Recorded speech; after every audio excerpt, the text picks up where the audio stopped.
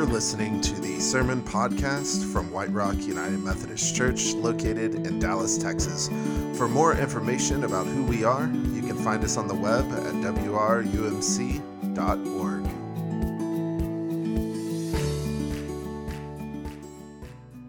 Continue in our series this morning, Recoloring the Bible. It's a series that focuses in on the stories of our childhood, and we are working to re-examine those stories as adults.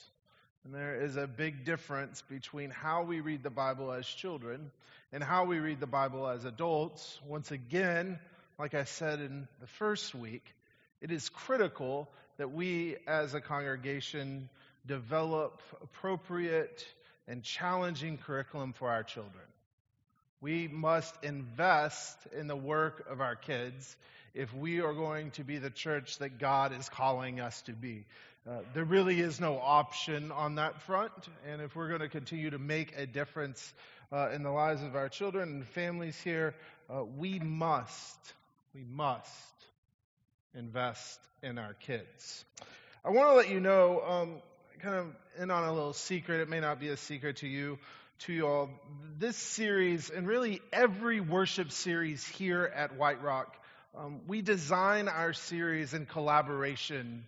Our entire staff is really involved in the process of developing worship series that we believe are important for our congregation, that the Holy Spirit is indeed working and moving, and we try to pay attention to that. Sometimes we get away and spend the night at a retreat house.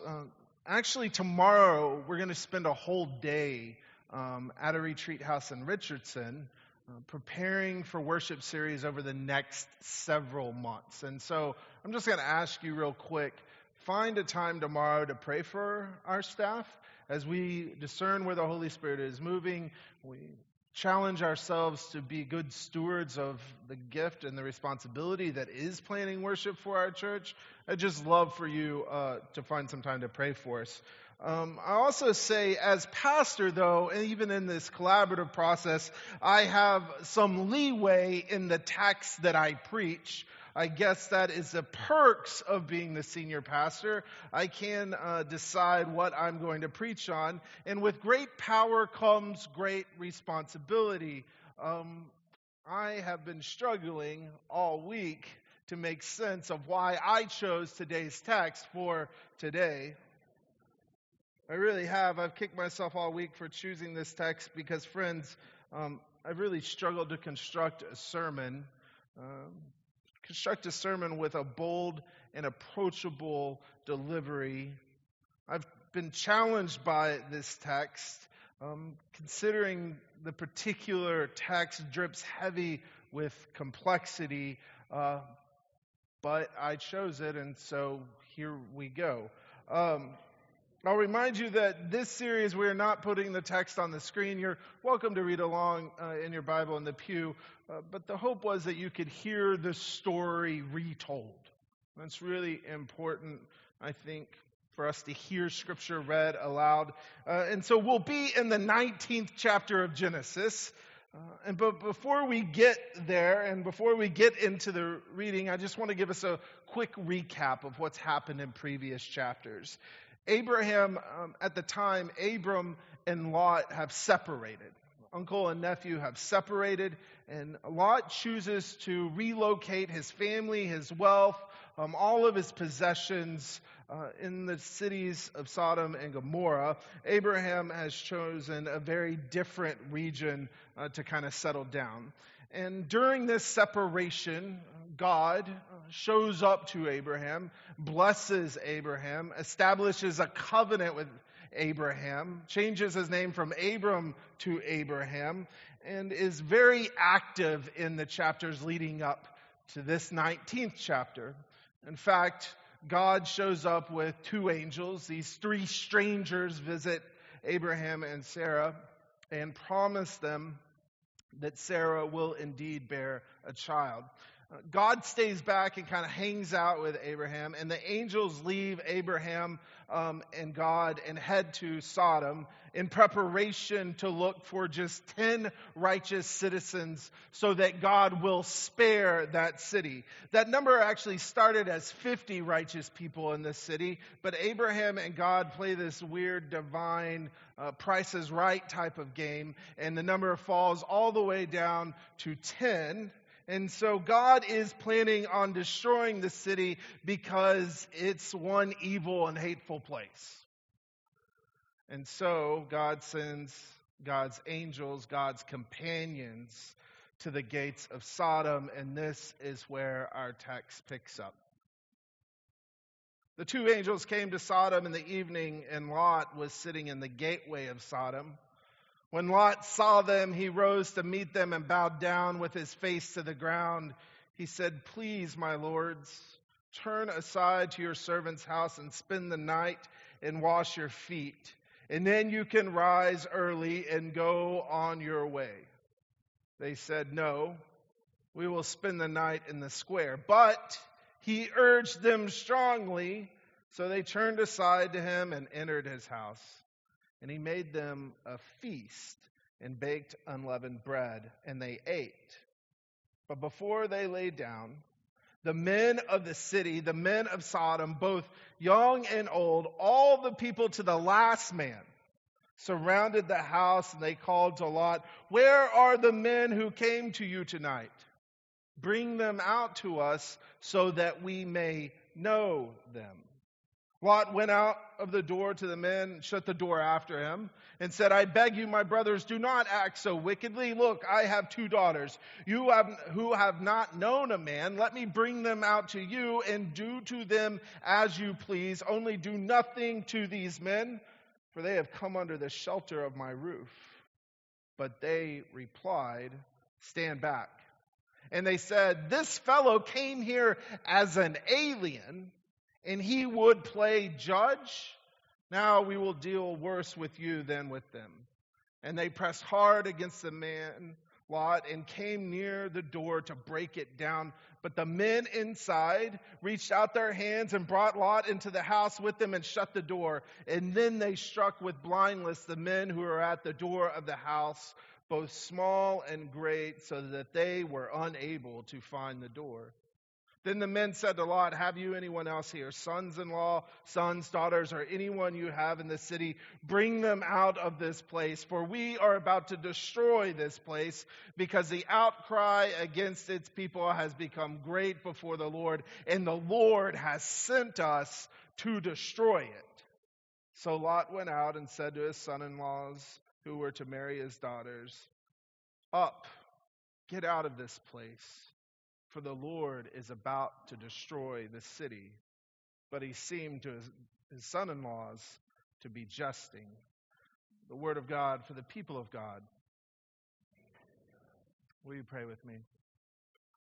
May the words of my mouth, the meditations of our hearts be pleasing and acceptable to you, O God, our rock and our Redeemer, the one who expects radical hospitality from us. Help us to pay attention. Amen. So I am a sucker for stockings at Christmas time. I'm a sucker for a really well-curated stocking in particular, and my mom is very good at that. And this year in my stocking, and I'm not really a prop guy during sermons, but I couldn't help myself. This year in my stocking, I received this. It came unwrapped, unlabeled. I had really no idea what this wooden object was, and so I asked my mom, "What is this?" And she said, "I think it's a wooden puzzle." So for the past month, it's sat on my desk, and when I'm at an impasse, whether that's clearing out my inbox or writing sermons about sodomy, I fiddle with this thing. It's much more complicated than you think. Now, the real joke about this would be if this wooden object isn't a puzzle at all, it's just some sort of wooden knickknack or really a cheap paperweight and something my mom picked up, at the half-price bin at Bed Bath & Beyond or something, and I've just been fiddling with something that I think is a puzzle, but it is indeed not a puzzle. And I'd say to myself, really breaking new ground there, Copernicus, aren't you? But all week I've been kind of fixated on this thing, and I drew up a plan of attack on how to actually solve this puzzle. I've been pulling at two ends of the puzzle very meticulously, hoping that I will solve it, and I've been pulling rather hard, and my hope is that I think once you solve it, the whole thing will kind of fall apart. And it's just been kind of sitting there all week, and I've been rather obsessed with it. And while I've been pulling on this puzzle and preparing for this sermon, I've realized something that I think's rather remarkable. This puzzle, perceived puzzle, its haunting lack of clarity and my obsession to solve this puzzle is a great metaphor for how I approach this text. It's a great metaphor for how I've come to actually wrestle with this text. I grew up thinking it was odd that God turned Lot's wife into a pillar of salt. And I remember seeing a felt board character that was a picture of table salt. And this was the totality of my understanding of Genesis chapter 19 until I realized that this story was definitely more rated X than my VBS volunteer alluded to. This story is actually similar to another story in Judges. They actually mirror each other in a lot of ways. But the text in Judges has a more grisly ending to it. And so if you're interested in the grisly stories of the Old Testament, I invite you to read that story as well. But what's really remarkable about this text is that for the past 3 decades, this lovely story in Genesis has served as ground zero for a cultural debate in the church. It has served as ground zero for a debate that is still going on within our denomination, that being the inclusion and affirmation of our LGBTQ siblings. And it continues to rage on in the United Methodist Church today. And the question that the text really provides us is rather straightforward. Does God destroy Sodom and Gomorrah because of homosexuality, or because the city repeatedly demonstrates radical inhospitality? So we are reminded that in this story, God's companions show up and Lot urges them to take up residence in his home.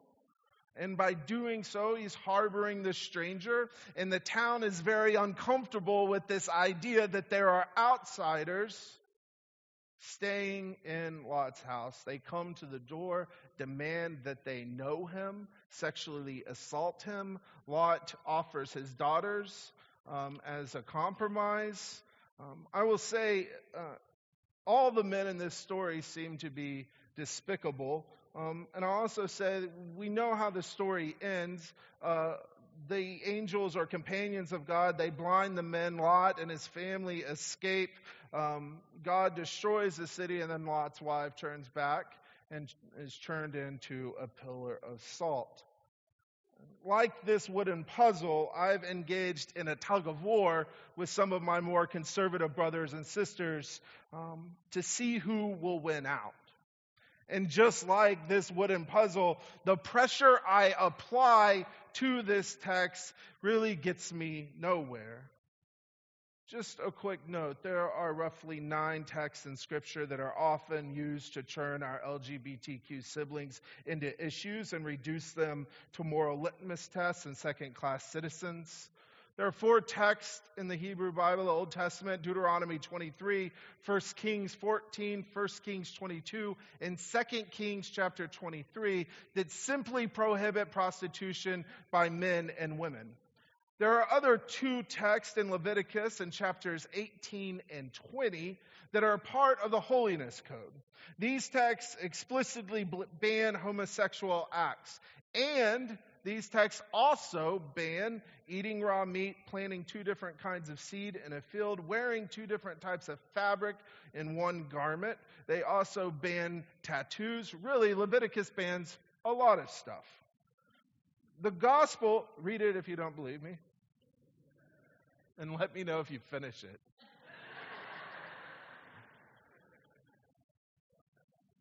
The Gospels that reflect Jesus' life and ministry, death and resurrection, the Gospels mention homosexuality 0 times.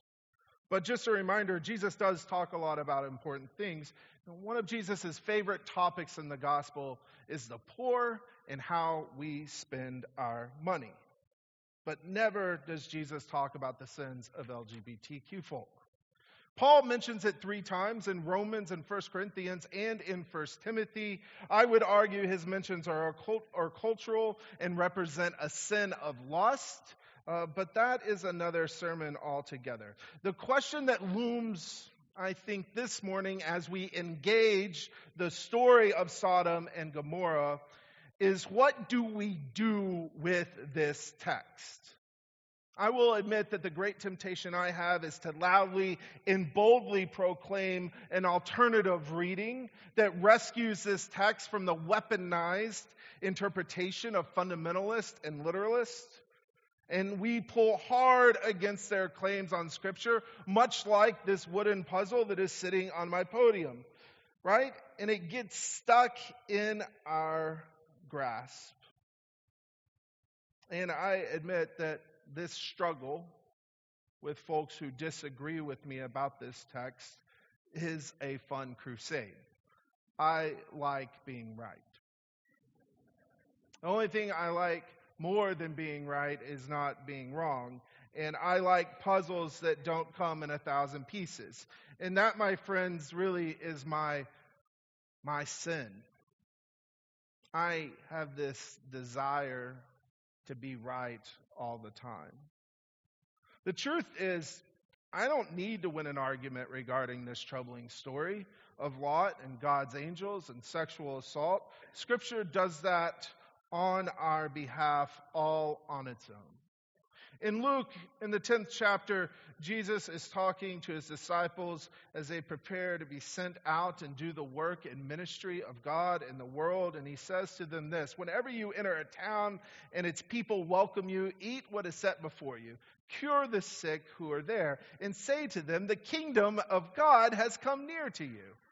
But whenever you enter a town and they do not welcome you, go out into the streets and say, even the dust of your town that clings to our feet, we wipe off in protest to you. Yet know this, the kingdom of God has come near. I tell you, on that day it will be more tolerable for Sodom than for that town. Also in Ezekiel 16, we read, this was the guilt of your sister Sodom. She and her daughters had pride. They had excess food. They had prosperity that came to them easy, but did not aid the poor and did not aid the needy. They were haughty and did abominable things before me, and therefore I removed them when I saw it. Our text this morning in Genesis 19 is not about homosexuality. It is about radical abuse, inhospitality, and how we are susceptible to use our power, the power that we have, in all the wrong ways.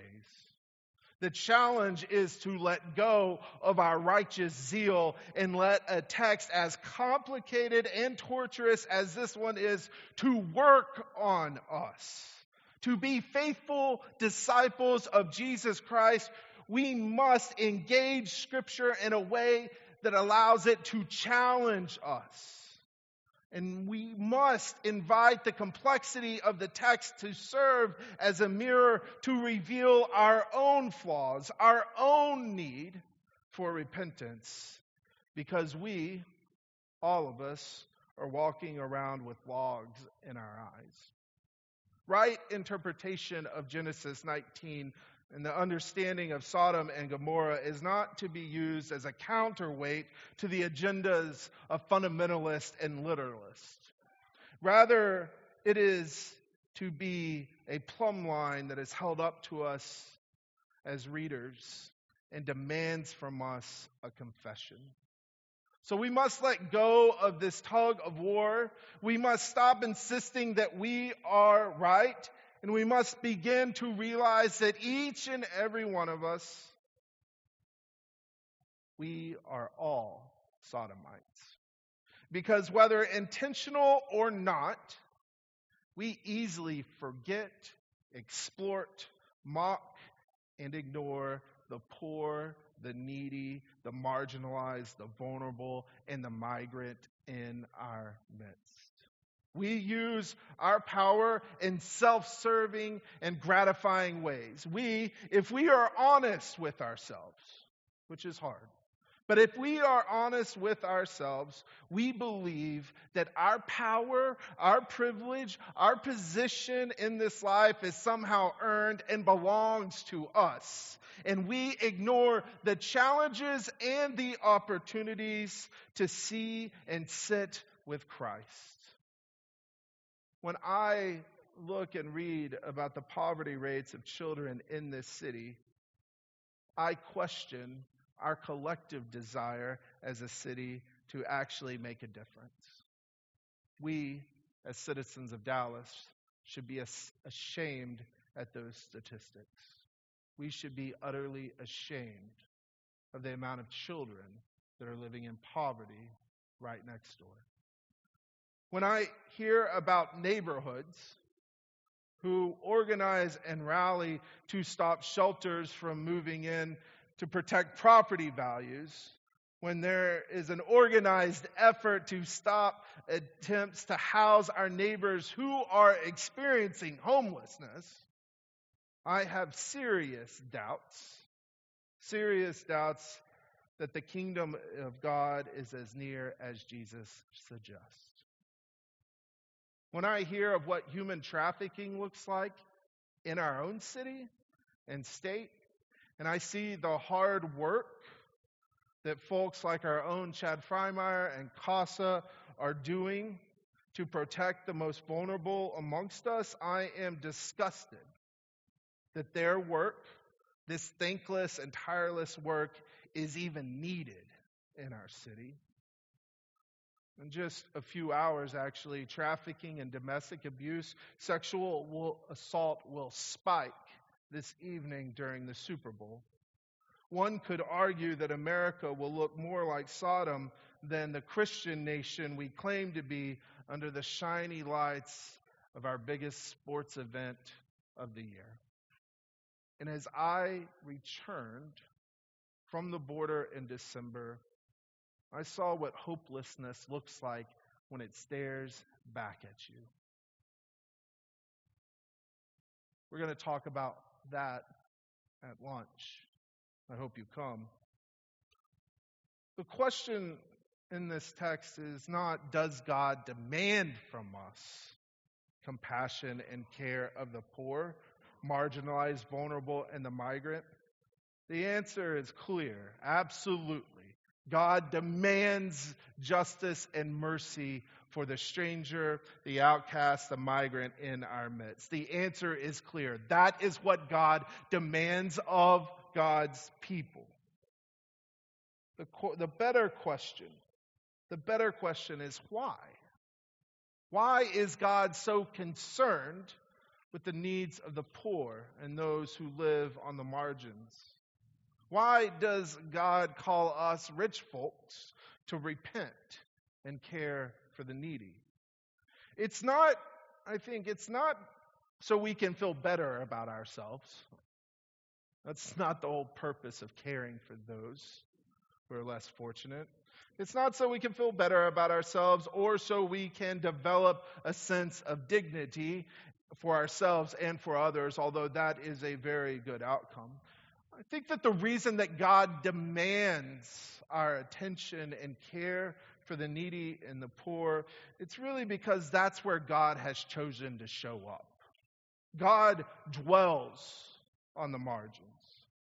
God shows up on the margins. God shows up in this story as a stranger who sits in the tent with Abraham. God shows up in the form of angels who visit Lot, and in God's own incarnation to poor earthly parents. God shows up in the midst of poverty, and Jesus' own ministry is sustained by others' compassion. We are called to be in relationship with the poor, the migrant, the stranger, the marginalized, because that is where Christ is. So give me a church that can let go of the need to be right. I have no need for that church anymore. Rather, give me a church that can be challenged and empowered by the gospel to find hope in Christ in the midst of our broken world. In the name of the Father, Son, and Holy Spirit. Amen. You're listening to a podcast recorded at White Rock United Methodist Church in the heart of East Dallas. For more information, you can find us at wrumc.org, and make sure you stay subscribed to this channel to stay up to date with all of our content.